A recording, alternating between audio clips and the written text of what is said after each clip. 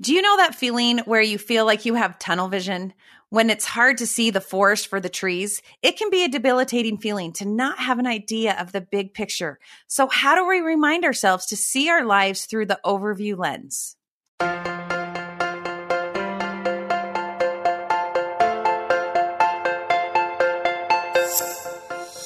Hi, and welcome to Magnify.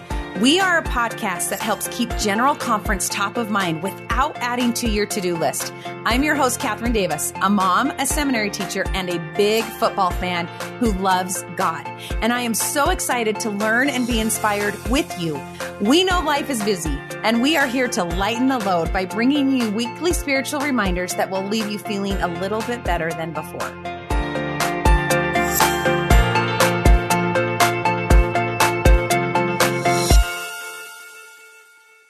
Magnify contributor Brooke Walker is here, and I know she has some interesting insights about zooming out, like Tamara Runya's talk, seeing God's family through the overview lens.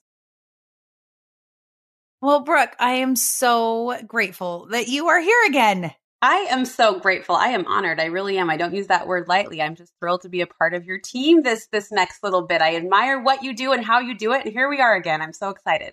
So excited to learn from you again, but I have one question for you before we get right into it. Give it to me, sister. Okay. If you could know the outcome of one thing happening in your life right now, what would it be? Oh, okay. My mind went right to where my mind went. So in full honesty and disclosure, I'll just tell you, I have a 6-year-old little boy who I wasn't sure if sports would be his thing. This is a very trivial answer, especially in the face of everything that is going on. But we've seen a little emergent soccer star in him just the last season. He's by nature super timid and meek and mild. And this season, this fall on the soccer field, we're like, who is that? What is that Boston? He's out there doing it. So he today is trying out for a little soccer team at a humble age of 6 years old. And I kind of think, I didn't know if he'd have a sport. I didn't know if we're trying to figure out, you're trying to crack open those kids and peel back the layers and see who they are. And I kind of think soccer might be in his little future. I kind of want to know before I invest what I'm supposed to pay for fees and, uniforms and all the things. But I would like to know that. I would like to know the outcome to that. At the age of 6. At the age of 6. Can you just tell me what he's going to love when he's 14? Catherine, is that possible? How do you do that? I wish. You just try all the things. Right. Pay all the fees, get all the uniforms, and then figure it out. That's so fun. I hope he does well today. Yes, me too. He'll be great. And I'm not that mom, but I'm just trying to be the mom that lets him try, Yeah. Well, I'm excited to get into Sister Runya's talk with you. And you said that there were 3 things that really stood out to you. And the first thing you said was your first spiritual reminder was that our family is a team and God is the coach. I love that metaphor. Can you tell me more about that? Yes, this metaphor is something that I believe personally, but I've come to believe it even more so through my professional experience in lifestyle, television, and media with a really large emphasis over my 20 years on family.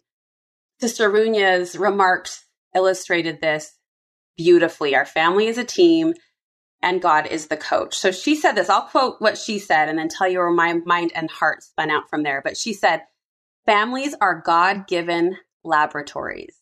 That was one of my favorite lines from her entire talk, which was all just very inspiring and so wonderful. Families are God-given laboratories where we're figuring things out. So missteps and miscalculations are not just possible, but probable. And wouldn't it be interesting, Sister Runya continues, if at the end of our lives, we could see that those relationships, even those challenging moments, were the very things that helped us to become more like our Savior. Each difficult interaction, she said, is an opportunity to learn how to love at a deeper level, at a godlike level. And when I talk about our families being teams and God being our coach, I think of, and I'm not sporty. Now I've referenced sports twice in 5 minutes. My husband's going to be very impressed. But I think of a basketball coach. And I think of these coaches and these recruiters who are trying to put together these award-winning teams. And when a coach is putting together his starting team, he doesn't need 5 players that are great in all the same ways, right? According to my husband, this is what he needs.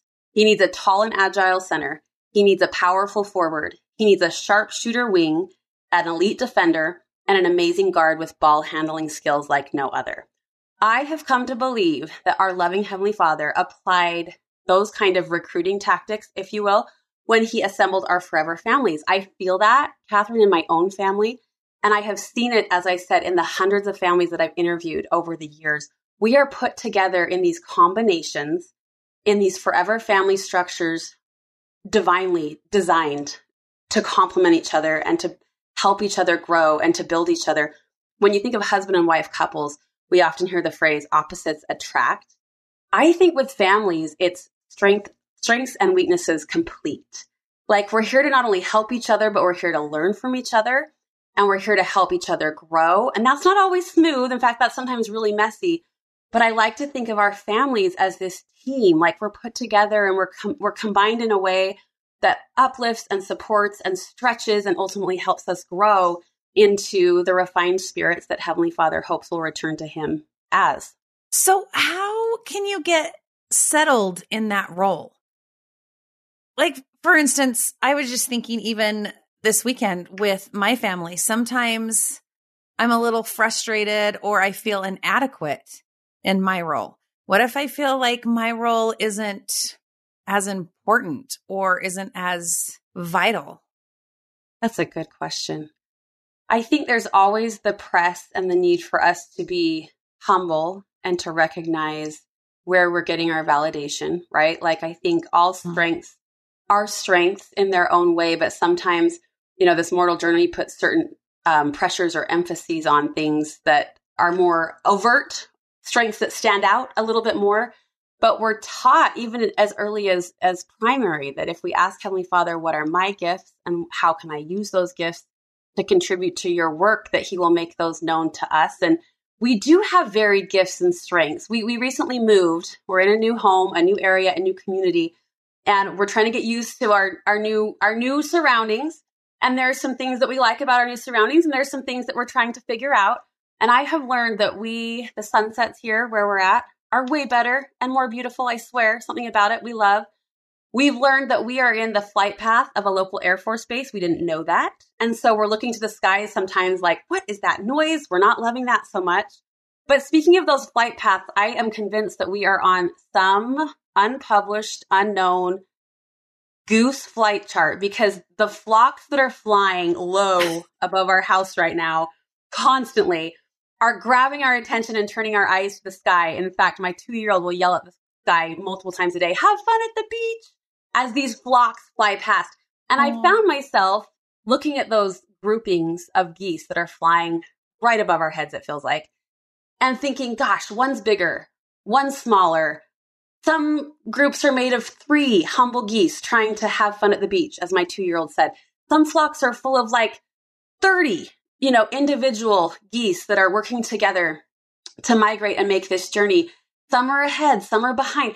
And I find myself thinking of families. Again, this is where I kind of live personally and professionally, but I think, gosh, there's beauty in that makeup, that we're not all the same. We're all going the same direction. We're all hoping to get to the same beach at the end of this journey. But each one plays a vital role and a vital part in this construct that is family. And so these geese this fall, they've served as a reminder to me that there's beauty in that combination. Like the team God has assembled for us is there purposefully. And I love your question, because we do have to sometimes look ourselves in the mirror and give ourselves an honest look in the eye and say, okay, what's my role here? What's my job? And how can I execute that according to my gifts and my strengths and my personal talents? Well, and I think it's so important. I love that you said you talked with your son about that. Do you talk with your children about that often? About playing a role? We do. We talk about, I'm a big role player. I learned that from my own mother, right? You go into a situation and it's nice to feel equipped as a child, but also as an adult to know this is my purpose. This is my role. This is what I'm going to say. This is how I'm going to act. So we do role play a lot in the car on the way to various activities. And I just dropped my daughter off at a birthday party the other day, and we talked about that. Something as simple and trivial as a birthday party, but you're the guest. What is the role you're going to play here? And I think there's value in that, in helping them see their place and their strength in any given situation. And we have a family mantra that's newly developed. When I first got married 10 years ago, I remember feeling this frantic pressure and pull to create this mantra. And nothing came to me naturally or easily at the time. It took me 10 years. I just completed it. And we recite that often to each other. And it's really a series of I am statements about our family. I have it saved here on my phone. Let me see. So I just wrote this, and it's a series of essentially I am statements put in we form because it's a family motto. But our family statement says, we put God and family first. We live by faith and we lead with love. We are trying to be like Jesus. We believe service brings happiness. We assume the good and we forgive. We are grateful. We find joy and contentment in everyday moments. We celebrate and show up for each other in big ways and small. And we say, I love you and I'm sorry, easily and often. This is hung in a prominent place in our home, and we bribed our children $20 to memorize it. It took them a whole half day. I thought it would be a longer family activity, but those smart little minds lapped it up, could spit it back to us, and they earned their 20. But I often visit that family mission statement as we talk about defining roles. You're going to your brother's soccer game because we show up and celebrate each other in big ways and small. Or when we're having an argument, they'll hear me say, we say, I love you and I'm sorry easily and often.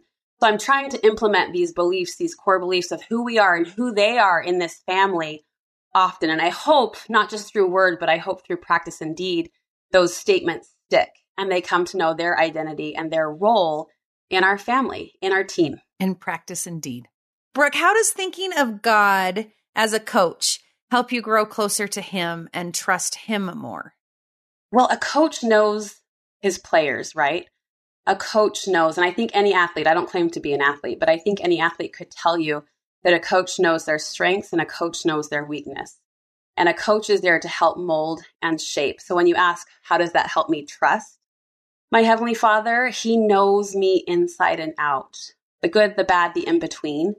And I can bring those elements, those characteristics, those spiritual threads to him and say, help me weave a pattern here that is pleasing unto thee, and help me weave a pattern that serves those around me. I think there is such comfort and peace in being known. It's what we strive and crave as humans. You see a lot of people desperate to be known. We take these personality tests, or we try to label ourselves as a red or a blue, or we're a number. We love to be seen and be known, and to understand and believe that there's a coach, there's a spiritual advisor who knows me perfectly. That is so peace inducing to my heart. And it allows me to really trust then not just how he loves me, but how he coaches me or encourages me to develop and to grow. I think sometimes the youth view God as an umpire who's there to get us out. That's so good, Catherine. I think we have to teach them to go back until they can view him as a coach. I love that so much. You're so right. So your second spiritual reminder is that our job is to beckon, which is code for love. What led you to thinking about it in this way? So the word beckon is actually the word that jumped out to me from Sister Runya's beautiful message. She was referring to Lehi's dream, and she said this: you don't chase after your loved ones who feel lost. You stay where you are and call them. You go to the tree, stay at the tree, keep eating the fruit, and with a smile on your face, continue to beckon to those you love and show by example that eating the fruit is a happy thing. What a visual charge, right? Not just the standing at the tree, eating the fruit, smiling. I will always, I think, and forever picture that when I now see Sister Runya's beautiful face. But the word beckon grabbed me. And I loved it in part because it's a little used word. We don't use that word very often, but it's an action-packed word, right? Like someone who is beckoning, they are into it. They're not just like half waving or like scooting a pointer finger back and forth. They are finding ways to actively beckon to those that they love. And there are so many ways I think we can beckon to our family without preaching, without teaching, without correcting. Yet beckoning has the same outcome or similar outcome, I think, as preaching, teaching, or correcting. If we're beckoning, we're still leading people to light. We're still offering people hope, and we're still communicating truth. We're just doing it in a more loving way. To beckon is to love. So tell me what that looks like. How would you beckon someone? How would you beckon your child or a friend? I've thought a lot about that because that word it did grab my heart in such a just significant way. Beckon. How do I beckon? And my mind actually went backwards to how I've been beckoned to over the years. I sat in those young adult single years for much longer than I would have liked. And my mind, as I thought, how have I been beckoned to? My mind went to that chapter and to that decade in my 20s. And one thing that came to mind, and I actually compiled a list of ways we can beckon. And you'll see those published today over on LDS Living. But one of those is to offer the in-between service. I think we are rhythmically programmed as humans to gravitate toward a beat or a pattern. For example, in music, if you want someone to like tap to the beat, tap their toe to the beat, clap to the beat, that's really actually naturally accessible. Most of us can find the beat. But if you ask a human brain in musical terms to find the upbeat, that's harder for us to grab.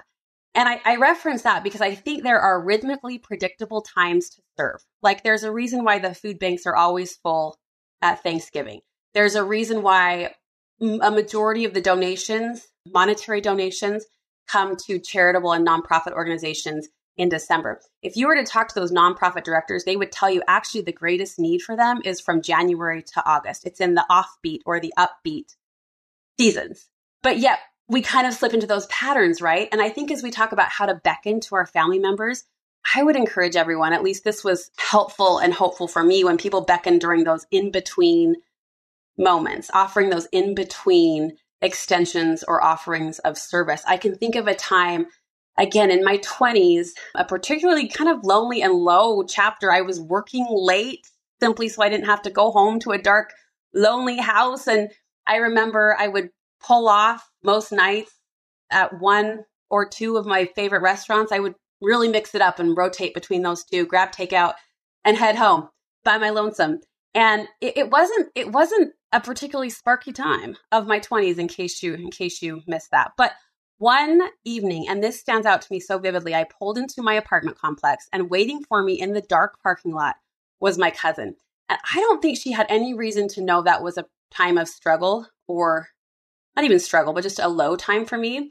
But she was standing in my parking lot. She had in one hand a steaming Tupperware of taco soup. And in the other hand, she had a paper bowl full of freshly cut strawberries. And the fact that she had just shown up, like it wasn't asked of her, I didn't express a need or call out that I could use a boost. She just was there on a Tuesday night with vibrant red, gorgeous, juicy strawberries that she had cut for me and put in a bowl for me. And she had shown up, you know, she lived 20 minutes away, but she had shown up in this dark parking lot with this offering of light. And to this day, whenever this sounds so Hallmark, but whenever I cut strawberries for my kids, I am overcome with this gratitude because she saw me in that moment and she stepped up to fill this in-between service, as I call it. She beckoned to me. She loved me in those in-between moments when I didn't even ask for it. And seemingly I didn't even probably need it from the outside. But I'll never look at strawberries the same, and I'll never look at service the same. Like on a random Tuesday, to show up unassigned or unasked and to beckon or to love people that we do love, it goes so far. I'm still talking about it 15 years later. And I think it's so interesting that Sister Runya points out that Lehi stays at the tree. Stays at the tree.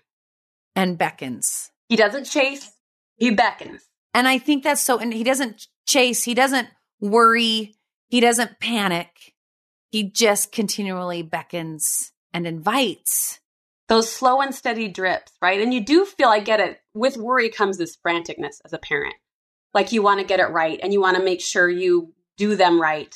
But that consistent drip of beckoning or of love is ultimately what Sister Runya is telling us, you know, with hope and with faith, will bring people to the tree, so to speak. Well, I think as a parent, we think if we're worrying, then we're a good doing mom, something. We're doing something, or a good minister or a good neighbor. Yes. When we're worrying, we're caring. And I like how she says, like, step back and take a different perspective and realize that worrying is not showing our love, that beckoning is showing our love. In fact, she says that. Worrying feels a lot like love, but it's not. So let's beckon. Let's beckon instead. So your final spiritual reminder is home is heaven and heaven is home. Oh, this is the one that hit my heart the hardest. I'm sorry as I jump in here all excited, but Home is heaven, heaven is home.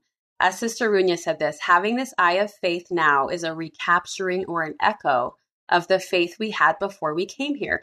It's the Savior's work, she said, to bring our loved ones back. It's his work and his timing. It's our work to provide the hope in a heart they can come home to. And here's the beautiful promise that I had never heard phrased like this. And when they pass to the other side of the veil, I believe it will feel familiar because of how they were loved here. And we often talk about those moments that feel heavenly familiar. In fact, we teach our youth, or at least I was taught, that the reason truth feels like truth is because it harkens and echoes of something we already knew, a stirring deep inside us from a life before this. And there's a quote that I cling to in my personal and professional study and presentation of family content. It was from President Eyring. And he said, though earthly families are far from perfect, they give God's children the very best chance to be welcomed to the world with the only love on earth that comes close to what we felt in heaven. Well, Sister Runya then took that beautiful truth, that beautiful concept, and she went forward reaching with her application and her idea that I really hadn't ever considered. Will heaven feel familiar because of the experiences we had on earth? And that statement has me looking at my own home through this sharpened spiritual lens, like the feeling of my home, the sound of my home, the taste of my home, the smell of my home, the comfort of my home. Is it heavenly? And I realize that's a big question. And as I looked around and tried to apply what that really means, is my home heavenly? Will my home be a marker of what they feel next, what they feel then? One of my favorite online influencers is a woman and a dear friend named Cami Packer. And Cami is a champion of a lost art known as homemaking. And she's bringing it back in a really lovely and modern way. And she once wrote this: in my opinion, the greatest need in the world today is for peaceful homes. A peaceful home does not mean a perfect home. In fact, I have a feeling that a perfect home is probably not very peaceful. A peaceful home is where our physical and emotional needs are met. A peaceful home is where we practice saying sorry and forgiveness, and we practice learning from others. A peaceful home works to serve us, not the other way around. A peaceful home is where there is love and gratitude, even amid the daily pressures and relentless storms of life. She said in conclusion, strong societies are built on strong families, and strong families are built by peaceful homes. And I loved that lens because I think it brings new meaning and maybe a little bit less pressure to that lyric, home can be a heaven on earth when there's peace at home. Is my home heavenly? To Sister Runya's beautiful promise, will my home be familiar when I ultimately get to my final home of heaven? So 2 questions for you. I'm here for it. How has that lens changed your home? Has it made a difference in your home? In the last 2 weeks or so, at the time of this recording, It's been about 2 weeks since conference, I would say yes. I've thought about that a lot, not just in preparation for our conversation today, but as I've tried to apply it to my own home and my surroundings. You know what it's done is it's slowed me down. It's slowed me down. The pace of my home should feel different than the pace out there. Why am I so emotional? Because it's the fight we all feel, right? As women and as mothers. But I've been slower. I've been more deliberate. We're a pretty touchy-feely cuddle puddle anyway, but there's been a lot more of those moments just on the couch, like not on the couch folding laundry while I talk to my kids, but just on the couch. My kids are really young, so I hope I have a lot of time to practice this before it really counts and matters. But it's been slower. And I would say, we've had a couple of more deliberate family nights, if you will, come follow me conversations. There's a thoughtfulness or a purposefulness that I think comes, and some of that comes from the pace. I think when we give ourselves the buffer or the room to slow and to calm, then I think that thoughtfulness comes along with it. What if there's somebody listening who really feels like there's no way they can ever achieve that peaceful home right now? Yeah, what if there's someone who feels like they can't achieve that peaceful home? And I want to ask you this. Yeah. What if your home looks totally different than how you thought it would be? Yeah. What if your home looks different, or what if you think there's no way I can achieve that? I think that's when Sister Runya's beautiful promise really comes center stage. And her promise is this, like zoom out. She opened her remarks by saying, zoom out, and talking about this overview effect. and seeing the big picture, things look better. This overview effect speaks to the idea that when we have a zoomed out view, everything lightens. And not to make it trivial or to dismiss any heaviness that comes with this mortal journey, but we have this feeling, this swell of, I can do this, we can do this. And this complements so naturally what our prophet has been telling us, right? I think of that first time a couple of years ago when he used the word myopic, like don't get too myopic in how we look at these problems, like zoom out. And now he tells us to think celestial, think big. With those big feelings should come this levity or this optimism, like we can do this. Like there is a hope in Jesus Christ. We know that, and that applies to our families. In fact, the proclamation of the family tells us that the family is central to the Creator's plan for the eternal destiny of his children. If family is central to the plan, and the plan is one of happiness, or as President Nelson said, the plan is a fabulous one, that can apply to my family too. Even if my family doesn't look or feel, or my home doesn't feel or function as I ideally hoped, that family, that home plays a central role. Heavenly Father's not going to let us flop. In fact, Sister Runya said the family that's trying, doesn't matter, the pace. We heard that a couple times during conference, like from Sister Freeman as well, President Freeman, just keep pressing forward. Like the pace and the distance is secondary to just the progress and the motion. So I believe it seems like a lot of these conversations come back to by small and simple things, but the little tweaks we can make in our home or in our families, I think will add up in beautiful ways. And like Sister Runya said, this is going to all work out far better than we even think it will or can imagine that it will. Well, here's one thought that I had. It's just like that quote you read. It's not our job. It's the Savior's job. And I know I am constantly being reminded of that as a teacher and as a mom, as a friend. Sometimes I like to take the role that, let me fix it. Let me help. Let me be the one. And I have to take a step back and realize, nope, it's not my job. He is the Savior. It's his job to save. And I just get to sit at the tree and partake of the love of God and invite. It takes all the pressure and all the worry off. So as you have really tried in the last 2 weeks to make your home more heavenly, what have you learned about your heavenly parents and your heavenly Father? And what have you learned about you? Such good questions. As I consider our heavenly parents, it's interesting as you parent, whether in the official role as in I birthed a child, or whether you parent or oversee children in other capacities, nieces, nephews, however you oversee children, I think you realize how much care, goes into it. We talk about Heavenly Father being a coach. A coach cares. A coach is scrambling to try to execute a game plan that you can be and will be successful at and in. And I feel that love and care from our heavenly parents. I feel it as a parent, and I can only imagine how that's magnified on the eternal sphere or the eternal stage, that they care, and that they care for our success. They care to create a game plan or to call a play that allows us, if we humble ourselves and if we stick to our covenants and if we, follow the counsel and advice we've been given, allows us to succeed at that plan or that play. And, looking at my home as heaven, just I think is fuel to my fire in the work that we're doing and just how much it matters. Like the everyday work, the little work, not just the big, I know parents, I talked to a mom just the other day who was wringing her hands about, is my daughter going to make the decision to be married in the temple? And as we talked this over, that's a big, weighty hope for your child, and that's important. But you also realize the day-to-day beckoning that we can do or loving we can do as we stand by the tree with a smile on our face, that matters too.